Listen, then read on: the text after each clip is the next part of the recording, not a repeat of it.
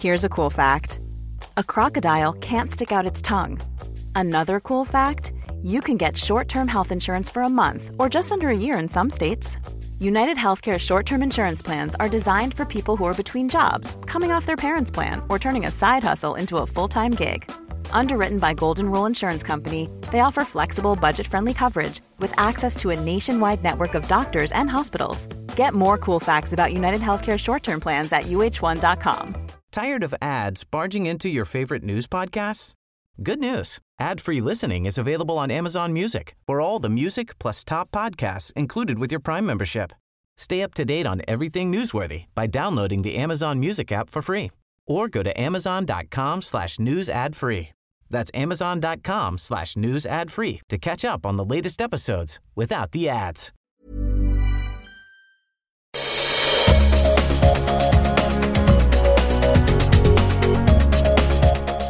Johan, ja. Jag är glad att du har kommit hit till studion idag. Jag är glad att vi äntligen kom igång med de här jävla... Nu är det på riktigt, nu har vi gjort några stycken. Ja, men det här är ju så roligt att spela in podcast. Ja, det är skitkul. Ja. Sen är det så här att vi är ju entreprenörer båda två, så det blir lite förvirrat ibland. Ja, vi är ju förvirrade. Ja. Det ska vara förvirrat. Mitt namn är Kristoffer Skötqvist. Mitt är Johan Stolf Nollstein. Och välkomna till Johans och Kristoffers podcast. Och idag har vi med oss en väldigt speciell person i studion. Min bästa vän och partner sin crime på universitet och mina första bolag. Både inom Kinnevik och som entreprenör. Fantastiskt kul. Det är en person som du har jobbat med massor med år. Och jag är lite nyfiken. Ja, det här blir grymt. För alltså, vi kommer ju få... Jag kommer få reda på lite mer om dig också i det här programmet, Johan. Så att, hjärtligt välkommen hit, Erik Wikström. Tack så mycket, jätteroligt att vara här.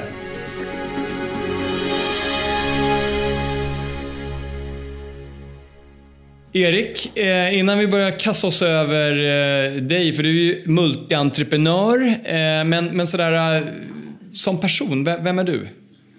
Om jag skulle vara ett djur, är jag liksom ett lejon eller är jag en snigel? Så här varumärkesanalys, ja. Den fasiken vill någonsin vara snigeln i de här analyserna. Ja, vad fan är jag kan aldrig bestämma mig om jag tycker det är roligast att vara entreprenör eller om jag tycker det är roligast att vara investerare eller riskkapitalist. Så att jag har tagit mig friheten att vara lite både och från tid till annan. Just nu tycker jag det är roligast att vara entreprenör. Och annars så är jag familjefar, 2 barn som jag spenderar jättemycket tid med. 2 hundar, också varannan vecka. Som kidsen. Och fotbollsfarsa. Ja, vad härligt. Och jag förstår din och Johans historia tillsammans här. Ni startade alltså bland annat då Icon Media Lab tillsammans. Ja, just det stämmer.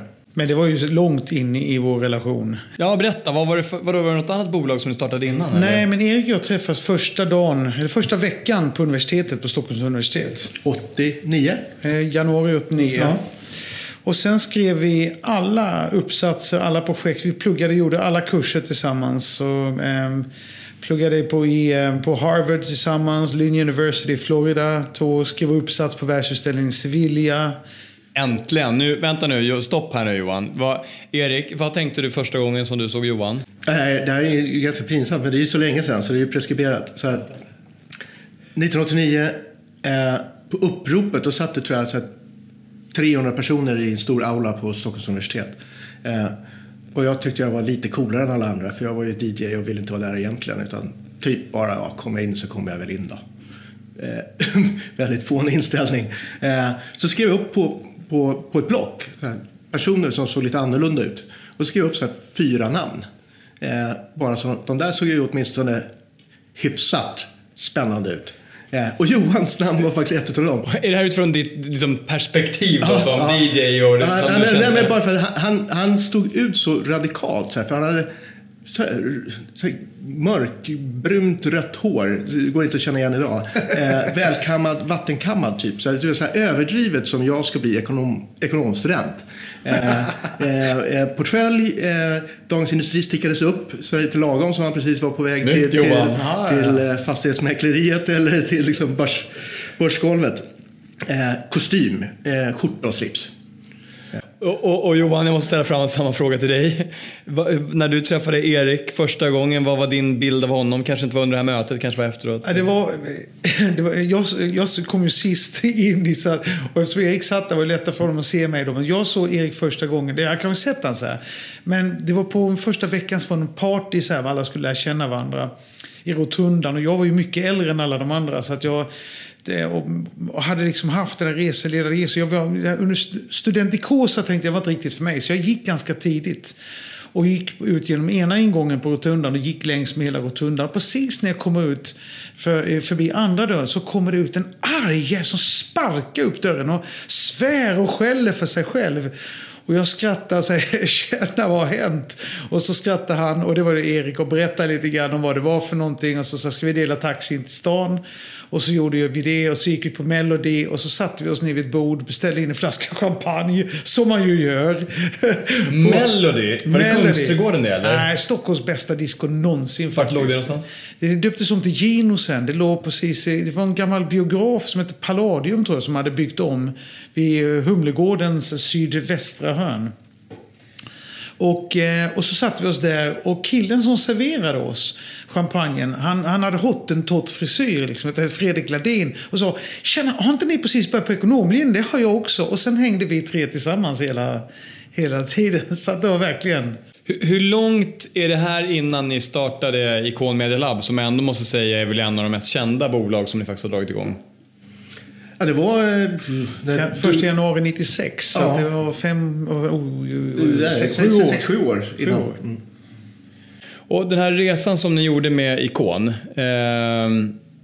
när ni var mitt uppe i den, då, vad ska jag säga, 99, när ni stod på absoluta toppen. Är det 99 år 2000, eller? När var det som mest värderat? Årsskiftet 99-2000 kanske. Hur var det då, Erik, i Icon? Vad kände man då när ni hade byggt upp det stora bolaget? Ni fanns det massor med länder och massor med anställda, och pressen lyssnade på allt ni sa. Ja, det var ju, alltså, man ska inte sticka under stol med att det var en väldigt härlig känsla. Samtidigt så var man kände sig också så otroligt ansvar liksom, för det var över 3000 anställda, det var liksom, ja, det var många som litade på att man skulle ro i land. Ni köpte mycket bolag då också, hur var det, Johan? Jag tyckte det var jävligt kul i början när vi köpte väldigt små bolag. Vi hade ju en sjukt bra strategi där. Vi visste att Posten, Sveriges första kontrakt med oss, var 50 000 kronor, och 2 år senare var det 15 miljoner. Så vi sa, kan vi köpa alla de som har lokala postkontorens första 50 000 kronors kontrakt, så vet vi hur vi kan växa dem sen med att återanvända vad vi har gjort tidigare.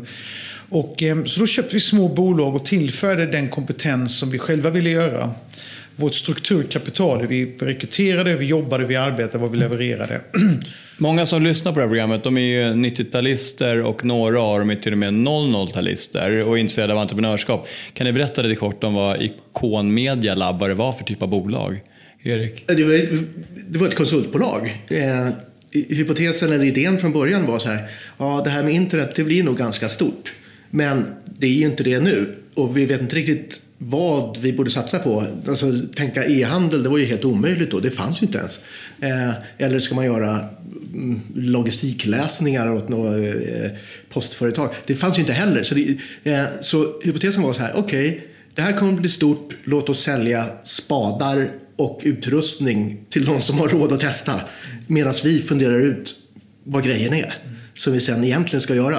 Men det visade sig att den första idén var tillräckligt bra för att skala. Mm. Och ni blev någonting av föregångare för en hel generation av både entreprenörer som varit inspirerade av det ni gjorde, men också att ni påverkade ju också svenska företagsklimatet, skulle jag säga då. Jag tror så också att mellan universitetet och Icon så gjorde ju både Erik och jag karriär på Kinnevik och hade 4-5 olika jobb, fick börja på titlar, satt i styrelser. Och där lärde vi oss mycket om entreprenörskapet. Att förstå att man kunde starta grejer från scratch. Jan gjorde ju det med en enorm kassa, alltså Jan Stenbeck på Kinnevik. Medan vi började förstå att man kunde göra det utan kassa. Och så vi blev så jävla engagerade och förälskade i entreprenörskapet också. Att vi tog på oss liksom en roll i samhället att driva de frågorna lika mycket som vi drev utvecklingen av vårt bolag. Och det tror jag har varit otroligt viktigt och det var spännande och det var jävligt kul också liksom, att vara så engagerad i debatten. Absolut, det fanns ju inte riskkapitalbolag på den tiden. Det fanns ju inte ett enda, till exempel. Men om vi tar oss tillbaka där då, till när det stod på absoluta piken där, miljardvärdering på bolaget. Så hur kändes det? Hur var det för er? Ni var 4 stycken som var med och startade bolaget. Satt alla de 4 personerna i ledningen då? Eller såg det helt annorlunda ut? Eller hur var det? Det roliga är att jag och Erik har suttit i den här situationen innan. Så jag vet inte ens vad Erik... Jag har aldrig frågat Erik. Hur tyckte du det kändes där jag på toppen? En kombination. Det är liksom 2 sidor av myntet. Vilket dessutom jag tycker är bra att man pratar om också. Det var ju helt underbart på väldigt många sätt och vis. Men det var också flipside av det, så är det otroligt påfrestande. Jag var inte gladare då än vad jag var innan och inte gladare än vad jag är nu. För man kan ju tänka sig det så här, yes, vi har lyckats, man står där varje kväll och bara känner wow. Men vi har pratat mycket om det. Den här podden pratar ju en del om entreprenörskapen, både på uppsidan men också svårigheterna i det och stå med det här ansvaret som du pratar om, Erik. Johan, vad kände du då? Jag var ju orolig för kidnappningen av barn, för att man plötsligt hade mer pengar än vad som var hälsosamt liksom, och bodde och hade ju ingen infrastruktur som var uppbyggd kring det där och folk. Sen hade jag var så stor i truten. Jag fick ju mordhot och grejer som aldrig roligt heller. Alltså. Och sen kände man liksom, det var svindlande stort. Man visste inte, alltså det var... Sen jobbar man så jävla hårt och mycket att man hann liksom inte riktigt känna efter. Och det gick fort liksom. Både upp och ner. Nu sitter ni här. Det är ju 20 år senare tänkte jag säga. Nej, men det är det inte. Men nästan, va? Ni är fortfarande vänner. Hur har det varit? För det är många bolag som man går upp och då har man ju något som gemenskapen och det är roligt. Och vi har träffat många entreprenörer i den här podden som har kul under uppåtresan. Men sen hur tufft det är när det går ner sen. Hur var det? Vi jobbade ju ihop, alltså säg fram till 2000 ungefär skulle jag tro. Och så, från januari 99. Så det är lång tid som vi umgicks nästan dagligen. Januari 89, ja. 89, ja, precis så 11 år. Och det sliter när man jobbar så jävla hårt. Det sliter när det liksom sen kraschar. Och sen har man liksom skaffat sig barn och familj. Jag bodde i Singapore. Erik flyttade till Kina. Så under många år sen så hade vi inte så himla mycket kontakt. Alltid goda vänner, men liksom inte det här att vi umgicks. Så det är ju nu först sista åren när jag flyttat tillbaka till Stockholm och Erik är här som vi har börjat umgås mer och mer och göra grejer ihop igen. Erik, hur var det? Ja, men så är det. Alltså man gnager ju på varandra lite grann. Och det där är ju lättare att leva med när det går uppåt. Men det blir liksom tuffare när det går åt andra hållet. Så det var ju många år där som jag sa så här, fan jag orkar inte. Jag orkar inte prata med dem. Jag orkar inte prata med mina andra gamla kollegor heller nästan. Men, ja. Om ni hade gjort om det igen då, så här, men har ni något råd att ge till andra entreprenörer som är på väg att verkligen ta av och göra liksom stor framgång så där? Nej, jag tror egentligen på förhoppningsvis har man väl lärt sig någonting genom åren, men det här intern feedback loop mellan ledningen i form av brutal honesty, men där man är överens om varför man gör det och hur man gör det och vad man får säga till varandra, vilket i princip är allting.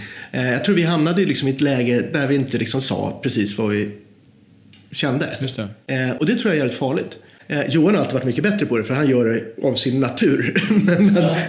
men svenskar, om man generaliserar och inkluderar dessutom mig i den gruppen, har svårare att göra det. Just det.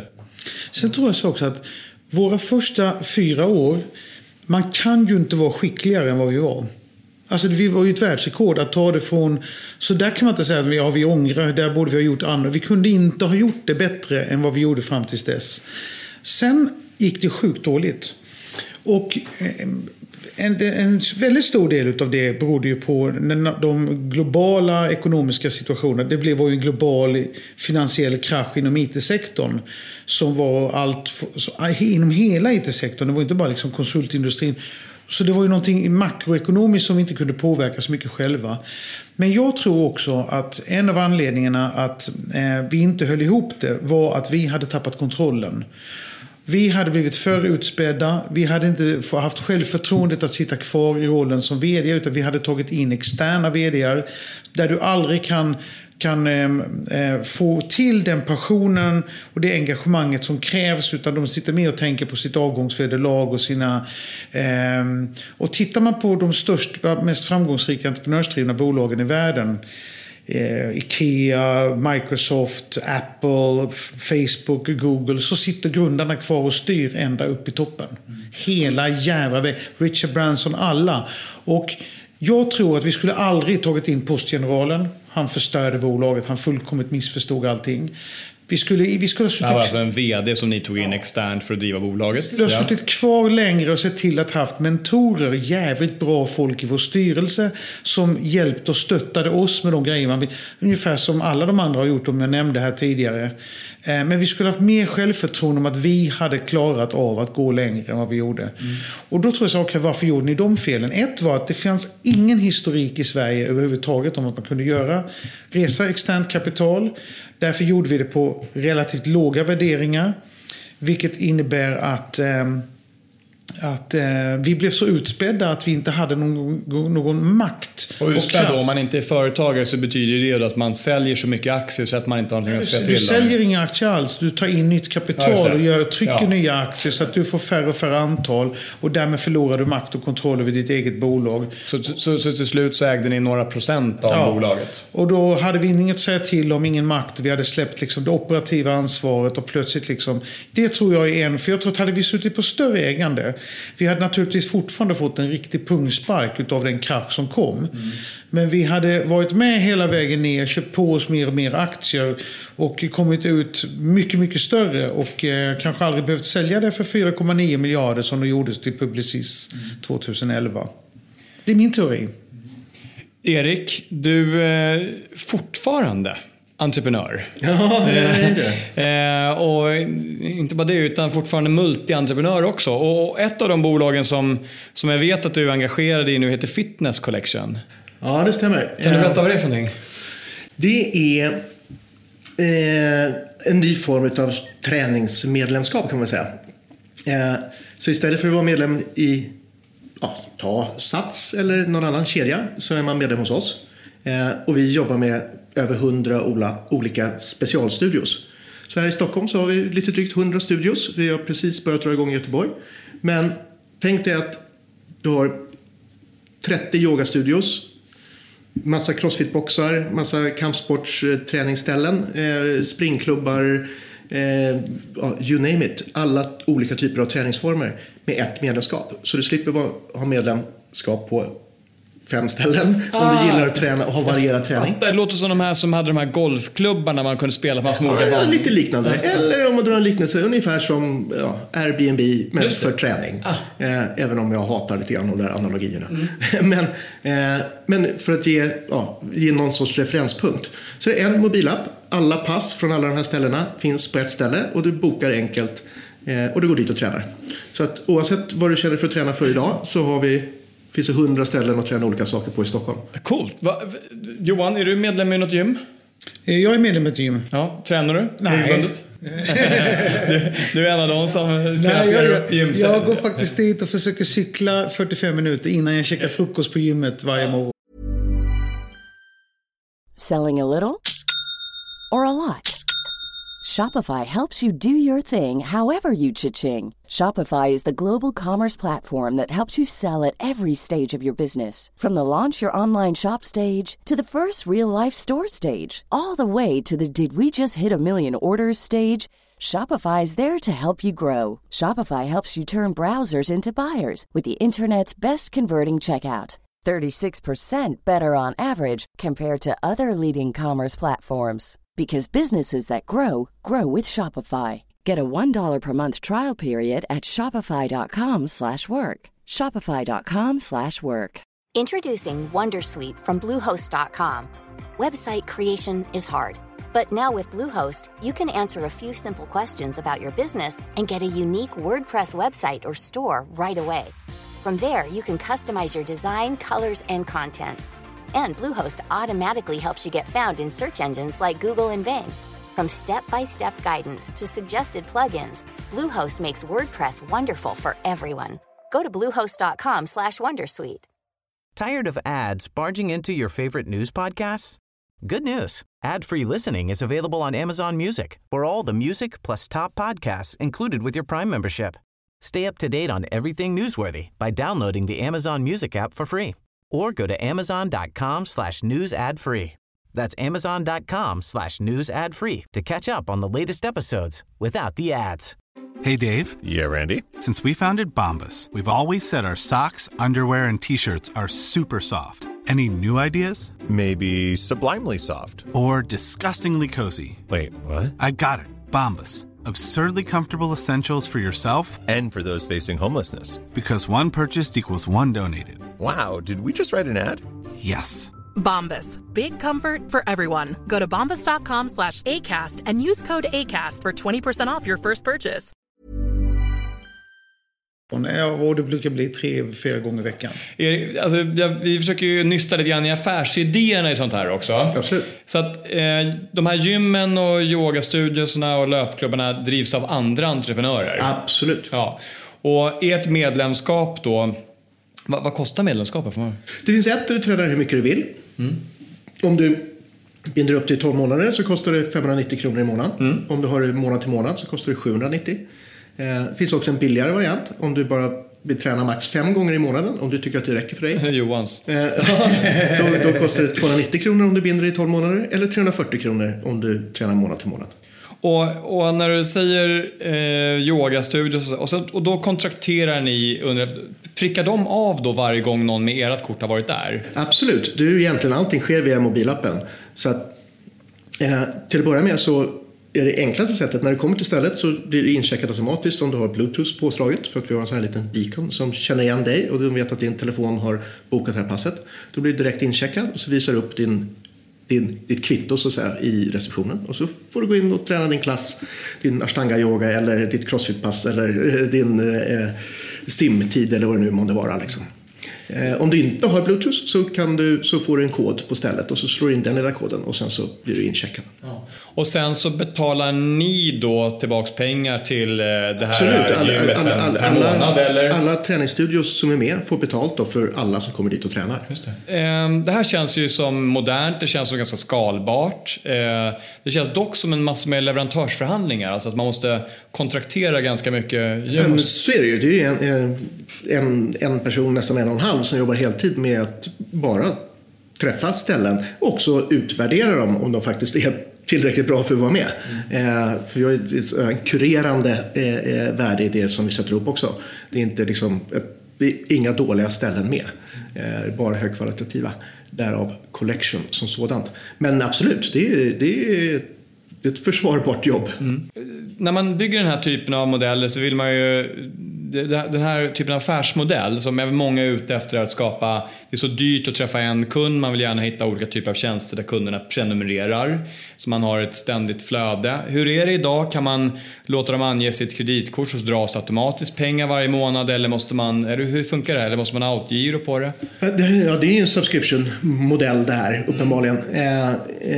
Och själva, vad ska man säga, kundanskaffningsfunneln funkar som så att vi vill gärna att du laddar ner appen, så att och vill du, då kan du se hur allting funkar, vilka klubbar som är med och så vidare och så vidare. Vill du prova på 14 dagar eller max 3 träningspass, så måste du regga ditt kreditkort då. Men vi drar inga pengar, så att du har en free trial på 3 gånger eller 14 dagar. Och därefter, vill du fortsätta träna efter det, så kostar det pengar, och då får du välja vilken abonnemangsform du vill ha då. Eller om du vill ha för Göteborg eller Stockholm. Johan, har du varit inblandad i något bolag där man har subscription-modeller? Ja, alltså det är väldigt, väldigt många har ju det idag. Och jag personligen är väldigt negativ till subscription-modeller. Inte just när det gäller fitness. Varför det? Jag ska berätta det. Ja. Inte när det gäller FitnessCollection. Därför att vissa grejer vill du ha. Du måste träna. Alla måste träna. Absolut. Och då har du en sån här. Men för 25 år sedan så hade jag Hallandsposten, Dagens Industri och Svensk Kabel-TV. Idag har jag Financial Times, Wall Street Journal, fucking knivbrev liksom.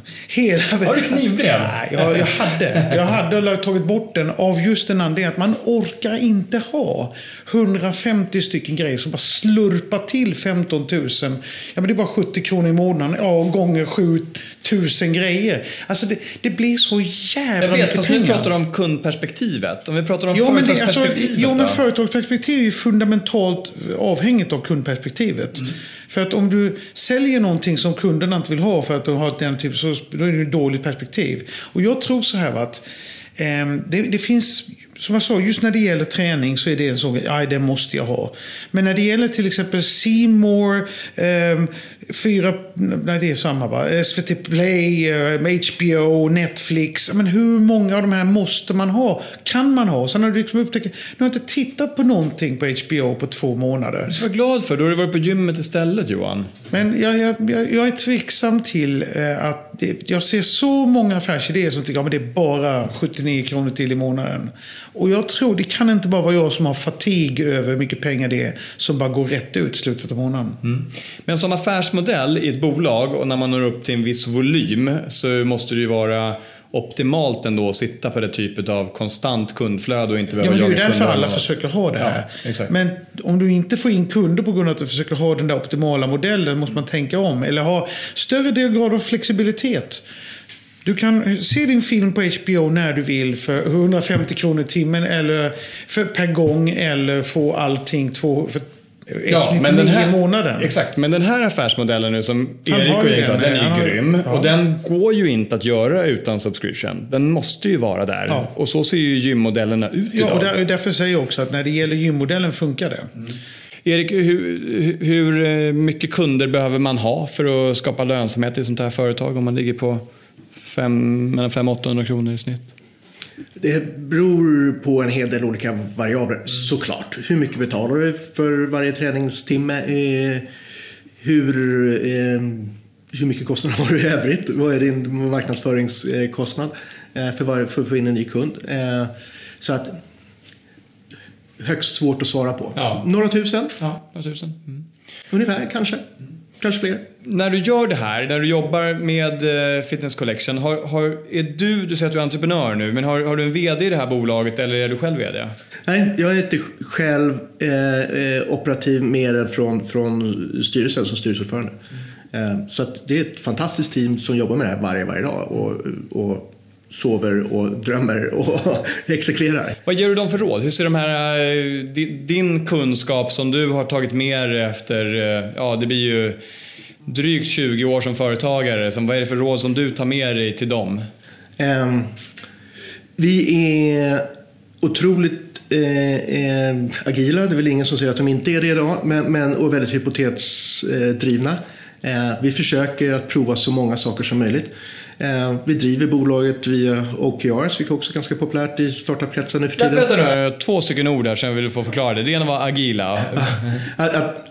Att vara väldigt följsamma med vad som händer. Vi sitter inte och utvecklar i 6 månader och sen lanserar vi någonting, utan vi gör ändringar på en gång. Små ändringar och små releaser kontinuerligt. Och det andra du sa? OKRs är egentligen bara ett management-styrsystem. Objectives and Key Results. Okay. Vi sätter objectives, 3-4 stycken. Det här är de 3 saker du ska uppnå den här månaden. Det här är de viktigaste sakerna för året. Varje objektiv bryter vi ner till ett par key results.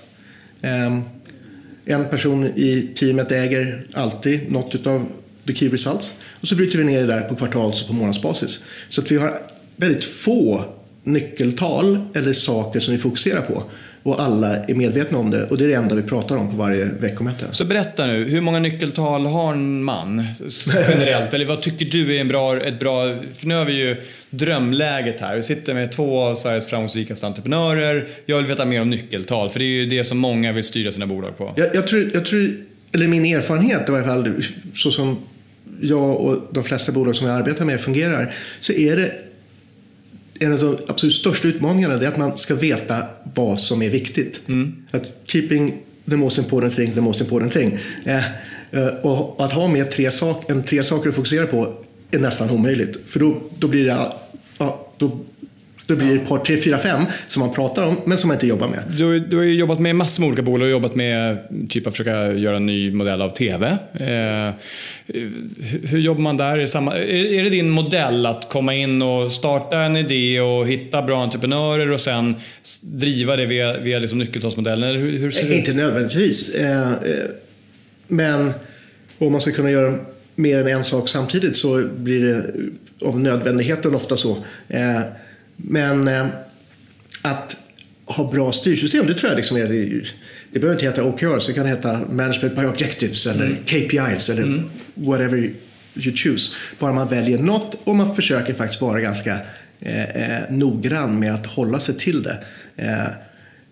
Man har ju som startup begränsat med resurser. Man har begränsat med personer som kan jobba med en, man har begränsat med pengar och man har inte bevisat, man har antagligen inte tillräckligt många kunder för att vara lönsam.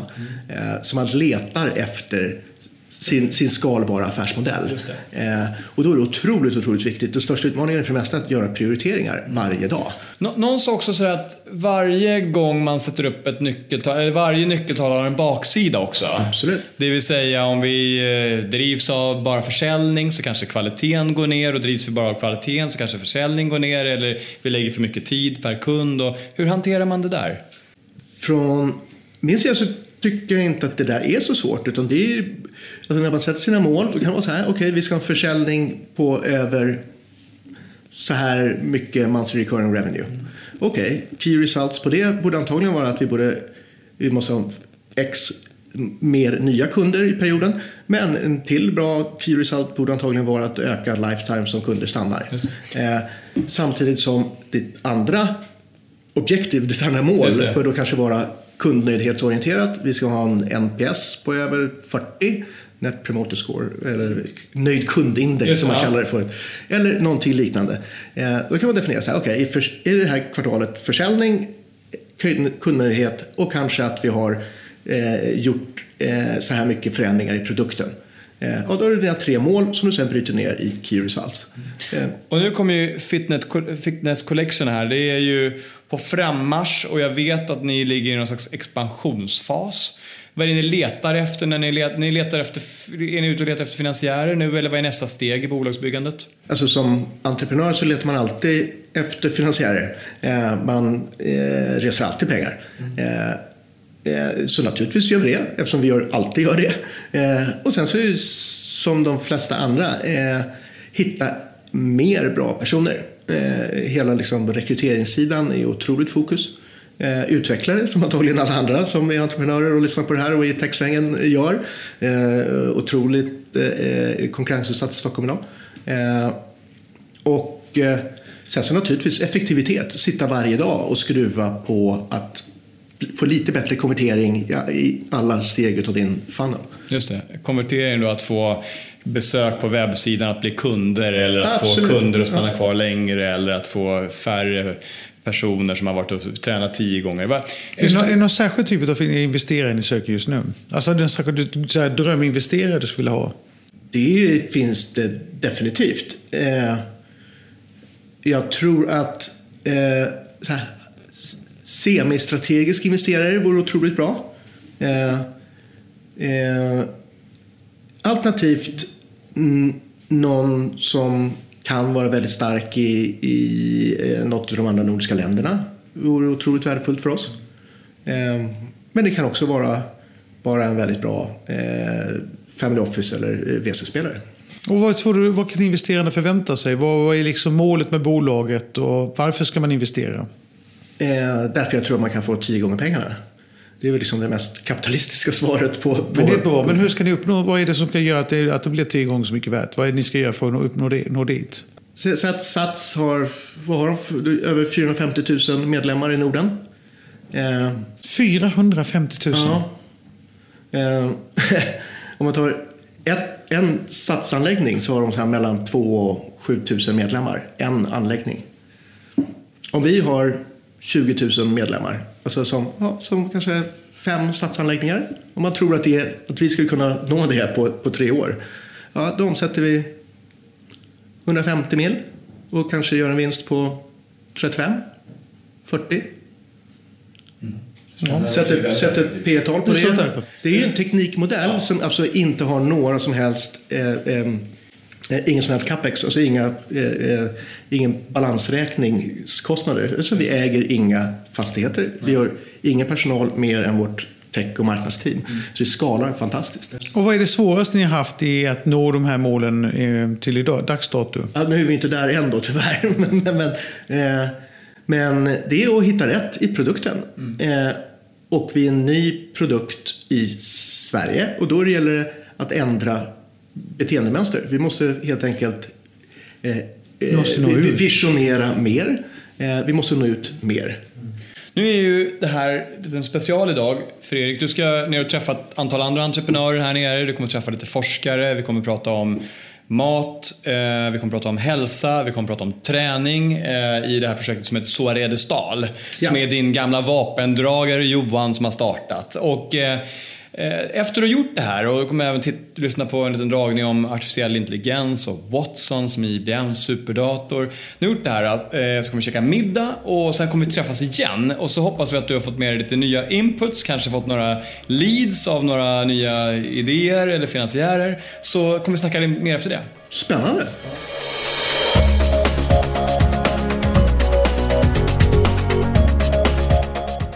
Välkommen tillbaka efter en omgång Soaredestal som vi har haft här.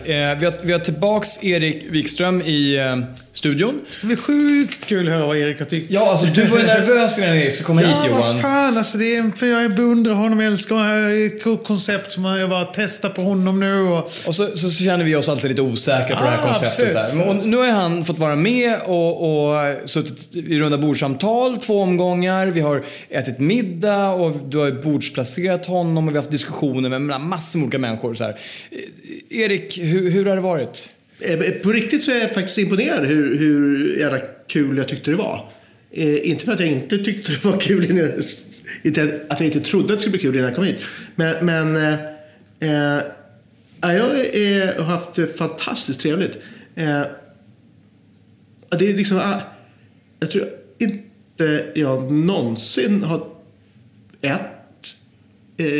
suttit med människor som är kurerade kring ett ämne därför att de har olika infallsvinklar på det. Och 2, dessutom haft tid att sitta och bara kunna tänka fritt kring någonting. De 2 sakerna i sig kommer jag på nu att jag skulle typ vilja göra en gång i veckan. Och då... Från att aldrig ha gjort det. Så bra tycker jag att det var. Jag tycker det var helt fantastiskt.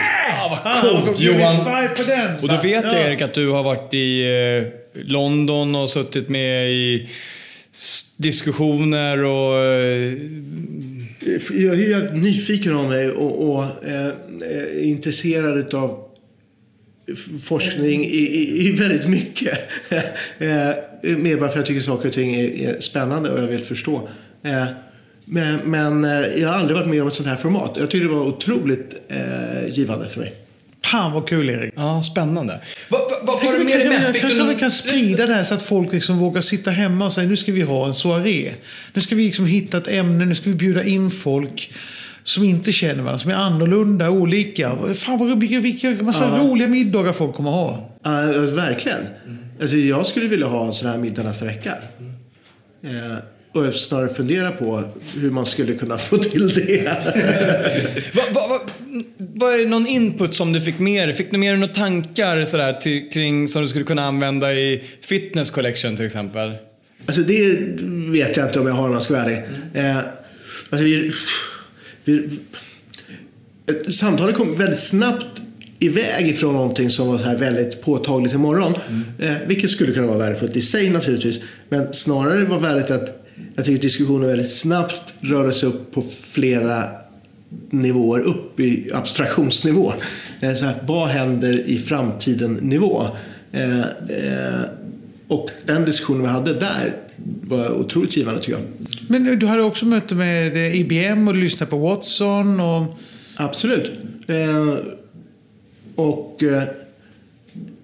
Det känns ju som att IT-sidan skulle ju kunna, alltså med en AI-teknik kring FitnessCollection, det måste ju kunna vara dundermedicin. Absolut, det är ju superintressant och vi ska träffas upp här efter det här också och prata vidare, se vad vi ska kunna hitta på tillsammans. För det är ju fullkomligt uppenbart att det finns väldigt mycket att göra där. Och jag måste säga att prestationen som IBM hade under själva middagen, eller precis innan middagen, var också bland de bättre prestationer av AI jag har sett. Och jag har sett väldigt många. Därför att det var från ett väldigt humanistiskt perspektiv. Och på ett väldigt avdramatiserande sätt.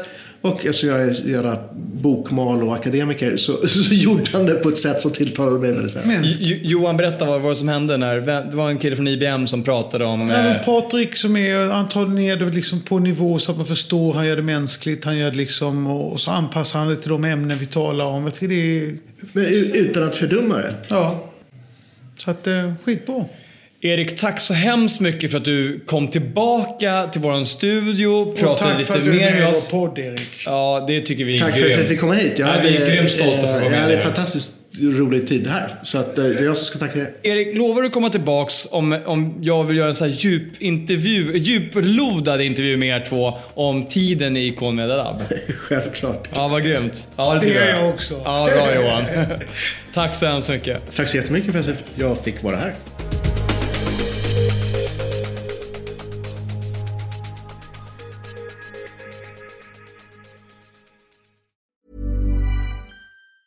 Tired of ads barging into your favorite news podcasts? Good news. Ad-free listening is available on Amazon Music for all the music plus top podcasts included with your Prime membership. Stay up to date on everything newsworthy by downloading the Amazon Music app for free or go to amazon.com/news ad free. That's amazon.com/news ad free to catch up on the latest episodes without the ads.